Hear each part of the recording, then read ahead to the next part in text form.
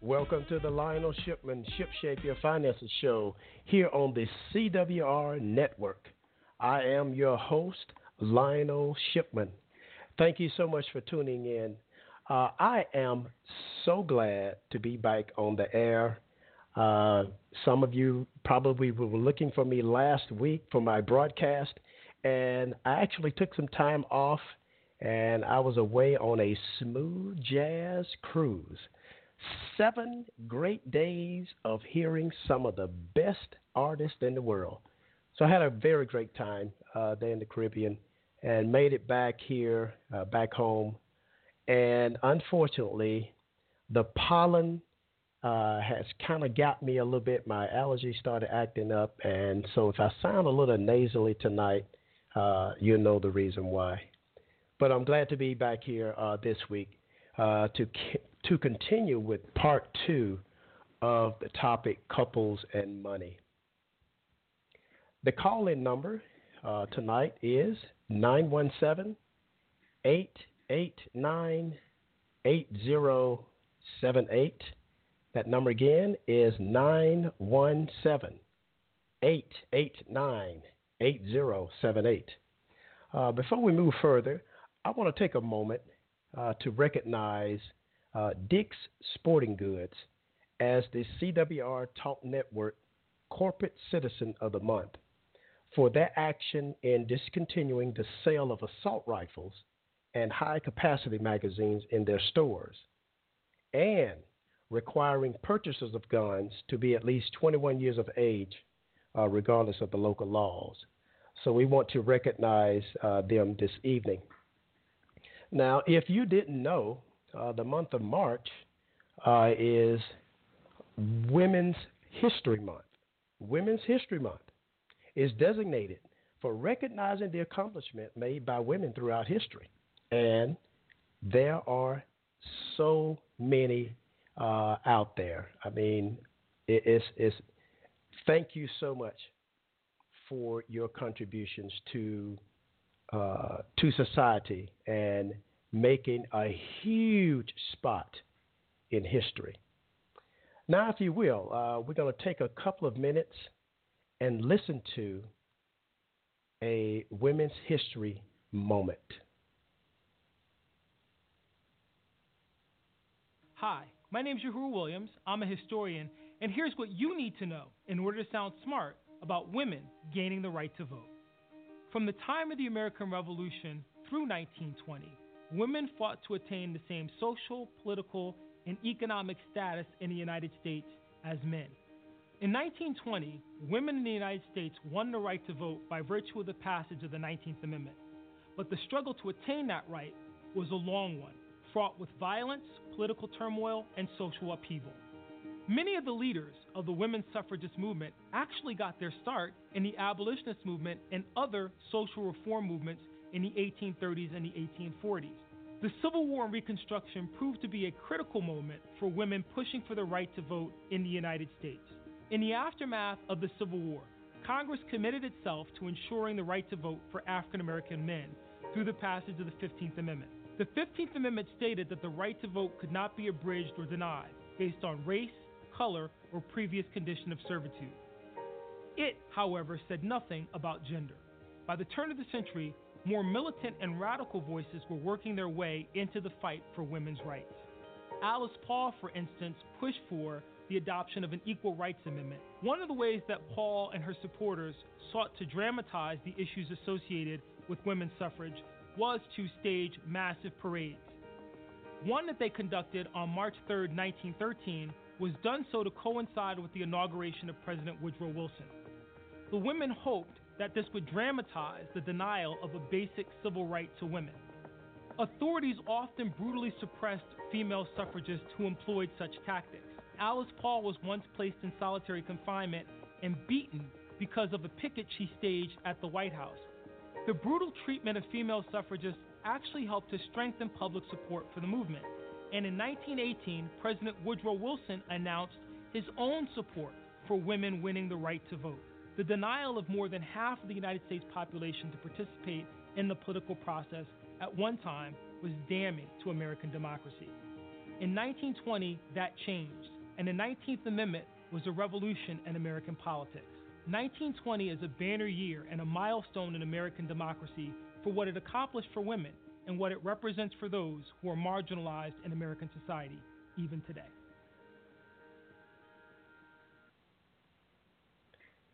Well, let's talk about what's in the news. For all of my new listeners, I always try to address some financial news related to the topic of the night.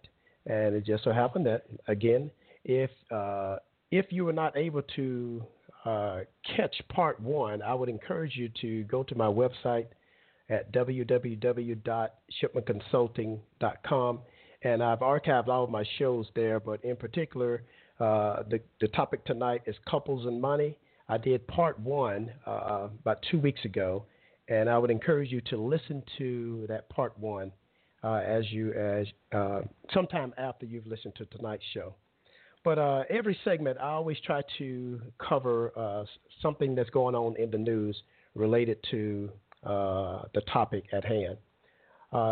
Came across this article on USA Today, and the title is How financially compatible are you and your mate? And it gives like a number of different questions to pretty much in a test form to see how you pair up.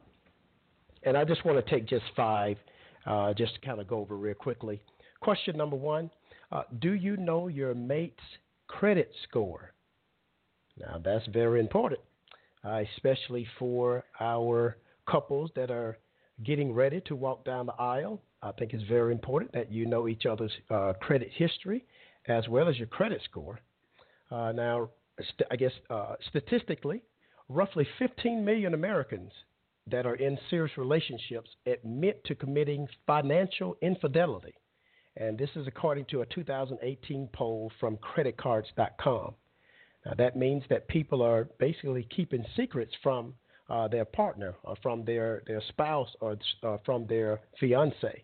Now, you know me, I've always been open when it comes to sharing information with your soon-to-be or with your spouse. So don't let your credit score be a secret from the one that you love. Question number 2, is your credit score similar to your partner's? Could be. Well, why is that important? Well, according to research from the Federal Reserve, people with high credit scores are more likely to commit to a relationship. And when they do, the relationship is more likely to last. Thought that was very interesting. Question number 3, are you a spender and your spouse a saver or vice versa? Why does that matter? Well, it's actually quite common for financial opposites to attract. You've heard that term, opposite attract. But those differences don't mean that the relationship is doomed or that you're destined to have constant money battles.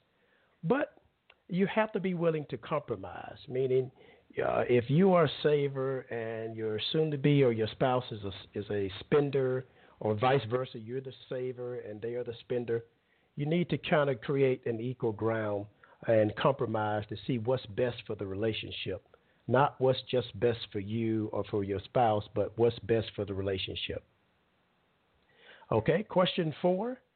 Do you and your partner often discuss routine money goals? Goals such as budgeting for something or spending or saving for retirement. Now, why does that matter? Well, open communication is a strong sign of a healthy relationship. Now, personally, my wife and I, we have a very strong relationship because we often communicate in the area of finances. We talk about how much money that we spent, how much money that we need for upcoming bills or expenses, and we also talk about our retirement as well. So I would encourage all of you, if you're not discussing these vital money goals, make sure you do that. And question 5. Do you and your partner have a financial safe word?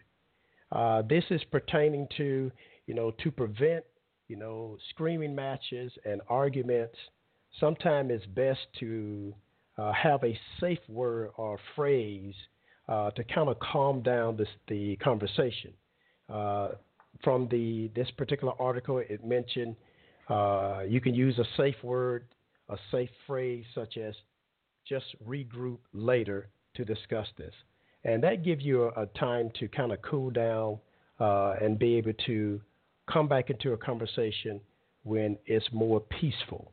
So you always want to try to create a good environment when you're discussing pretty much anything, but especially when it comes to finances, when you may disagree with your spouse on something, or there's a potential argument about how the money is going to be utilized or something like that. So make sure you take that to heart, that you don't want things to rise to a certain level as you're talking about money. Right now, we're going to take a quick break, and we're going to go right into part 2 of Couples and Money.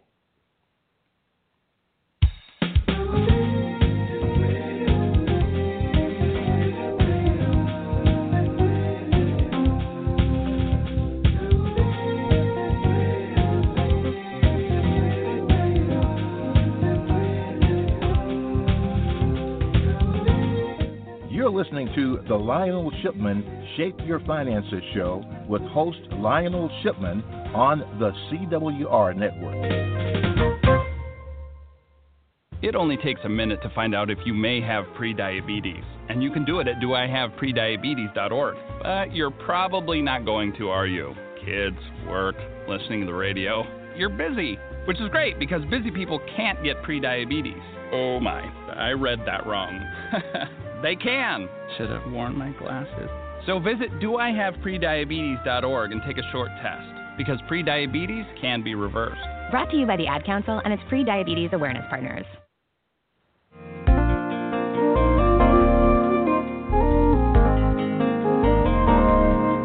Welcome back to the Lionel Shipman Shape Your Finances show with your host, Lionel Shipman, on the CWR network. Well, 2 weeks ago, I did a segment called Couples and Money, and I addressed the importance of, being able to communicate with your spouse or your soon-to-be spouse regarding finances. So I just want to kind of give a recap of part 1 and then go right into tonight's segment, part 2. Now, 2 weeks ago, I stated that there are roughly 3, issues that couples, I believe that a lot of issues, I would say, a lot of issues that couples have around money is due to 3 particular things. I stated that the lack of communication was 1, the lack of honesty and trust, and the third one, a reluctance to change.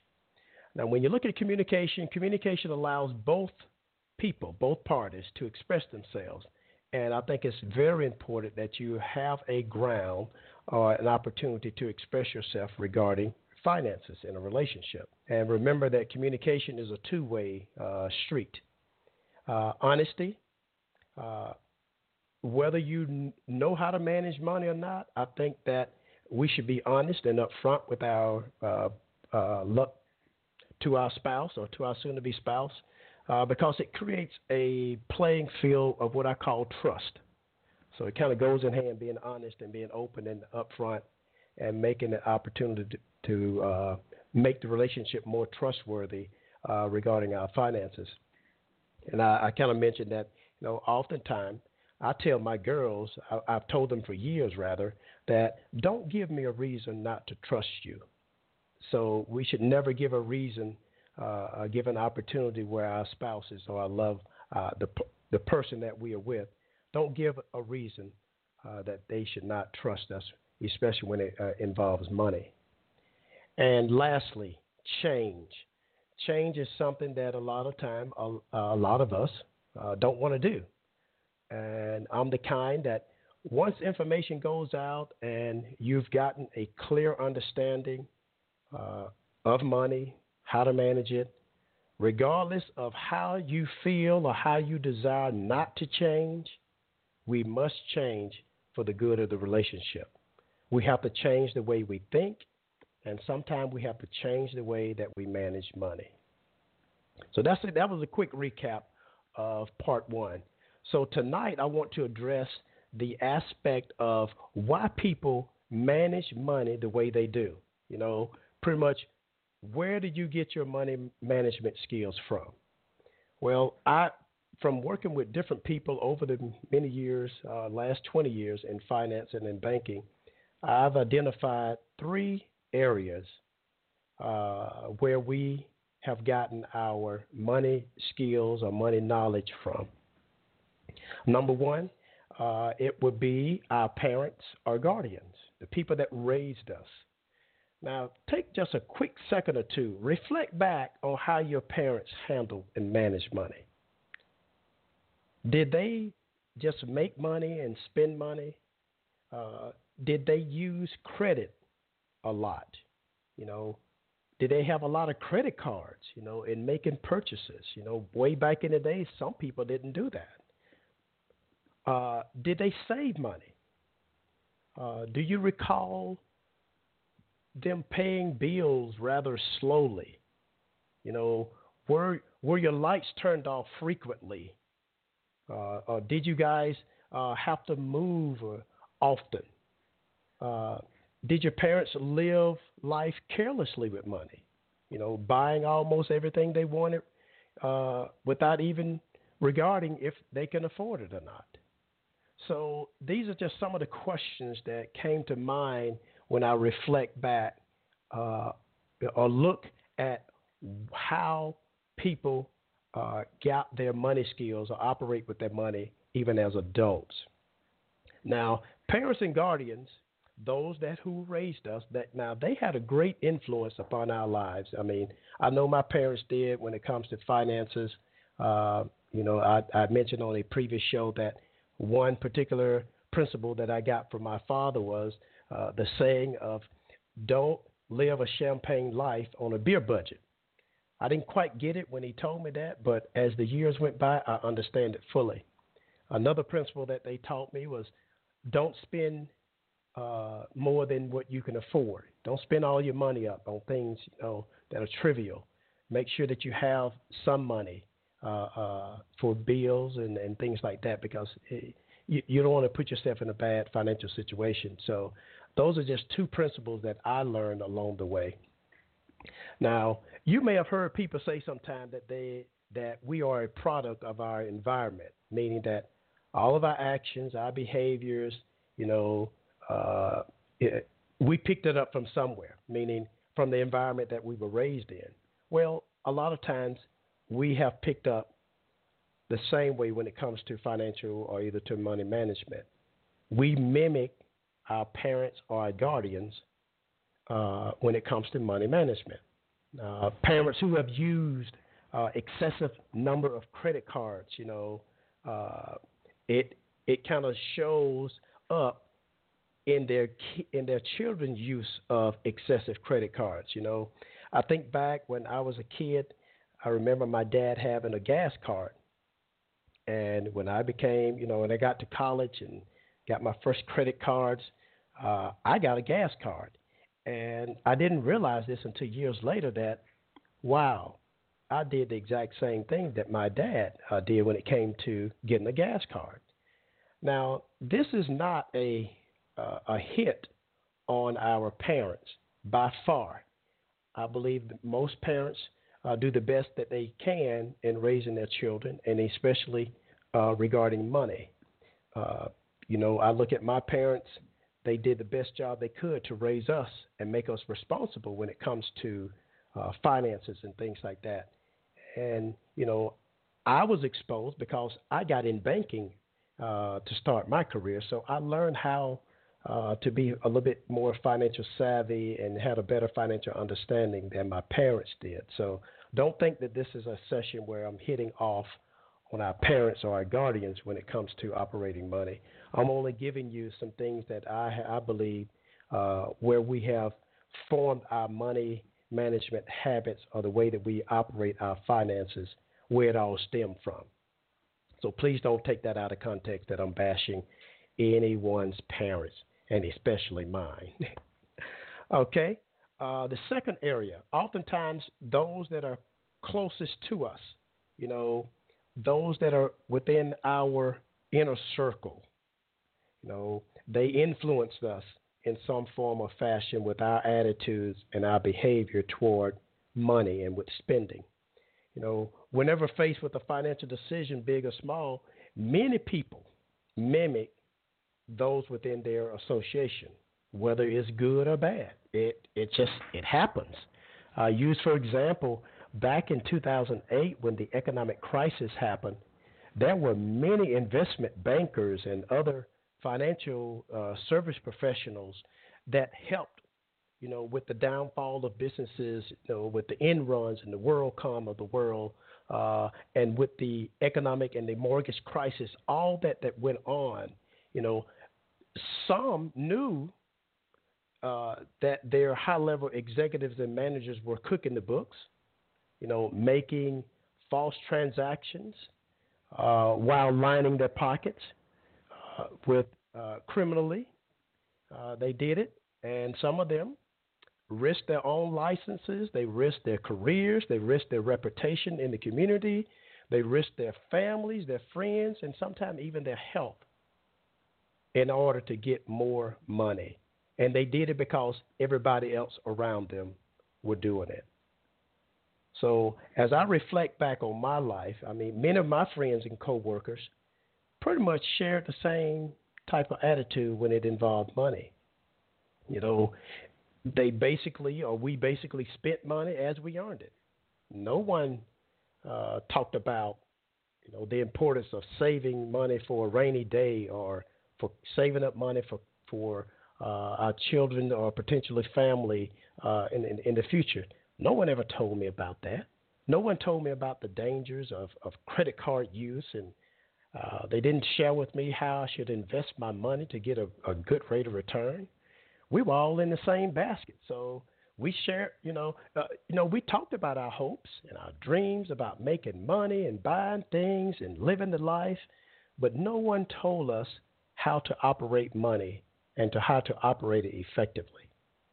And again, I'm so thankful that I got into banking, and that changed my life, not only from a career standpoint, but from a personal standpoint. And it really opened up my eyes to sound financial management. Okay, let's jump to number 3. Society at large has been an influence upon people. We have heard the names of Bill Gates and Jeff Bezos and Warren Buffett.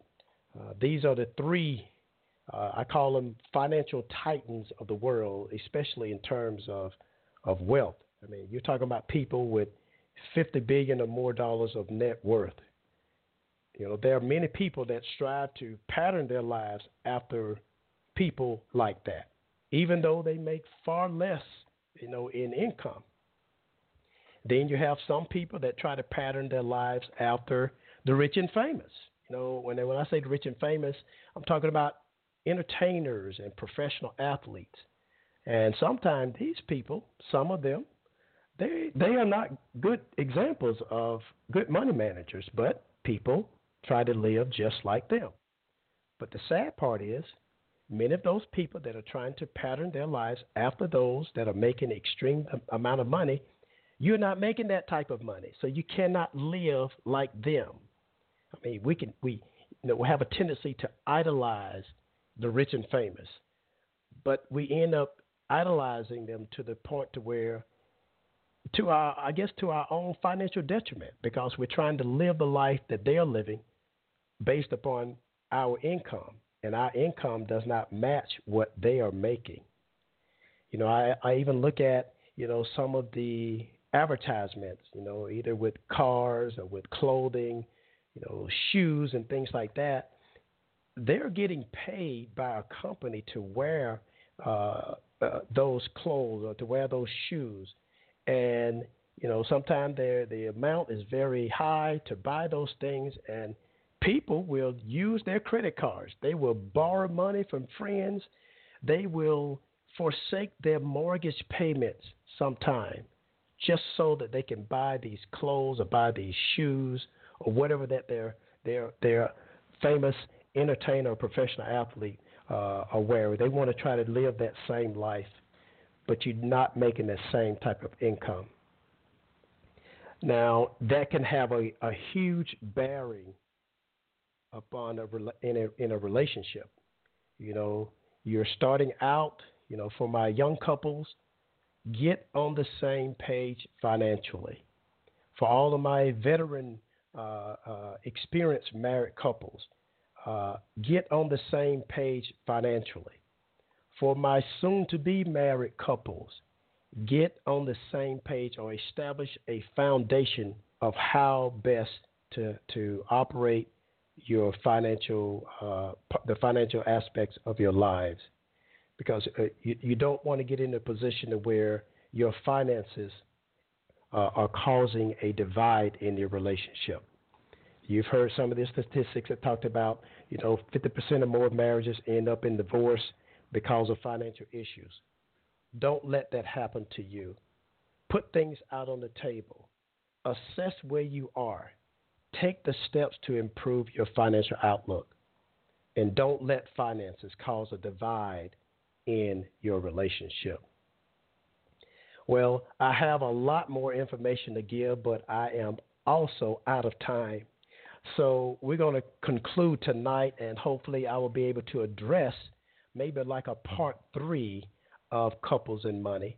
But I hope that you've gained a whole lot on part 1 as well as tonight's broadcast, talking about couples and money, and don't let it divide your relationship. Well, that's a wrap. We're going to conclude tonight. Thank you so much for tuning into the Lionel SHIPman ShipShape Your Finances show.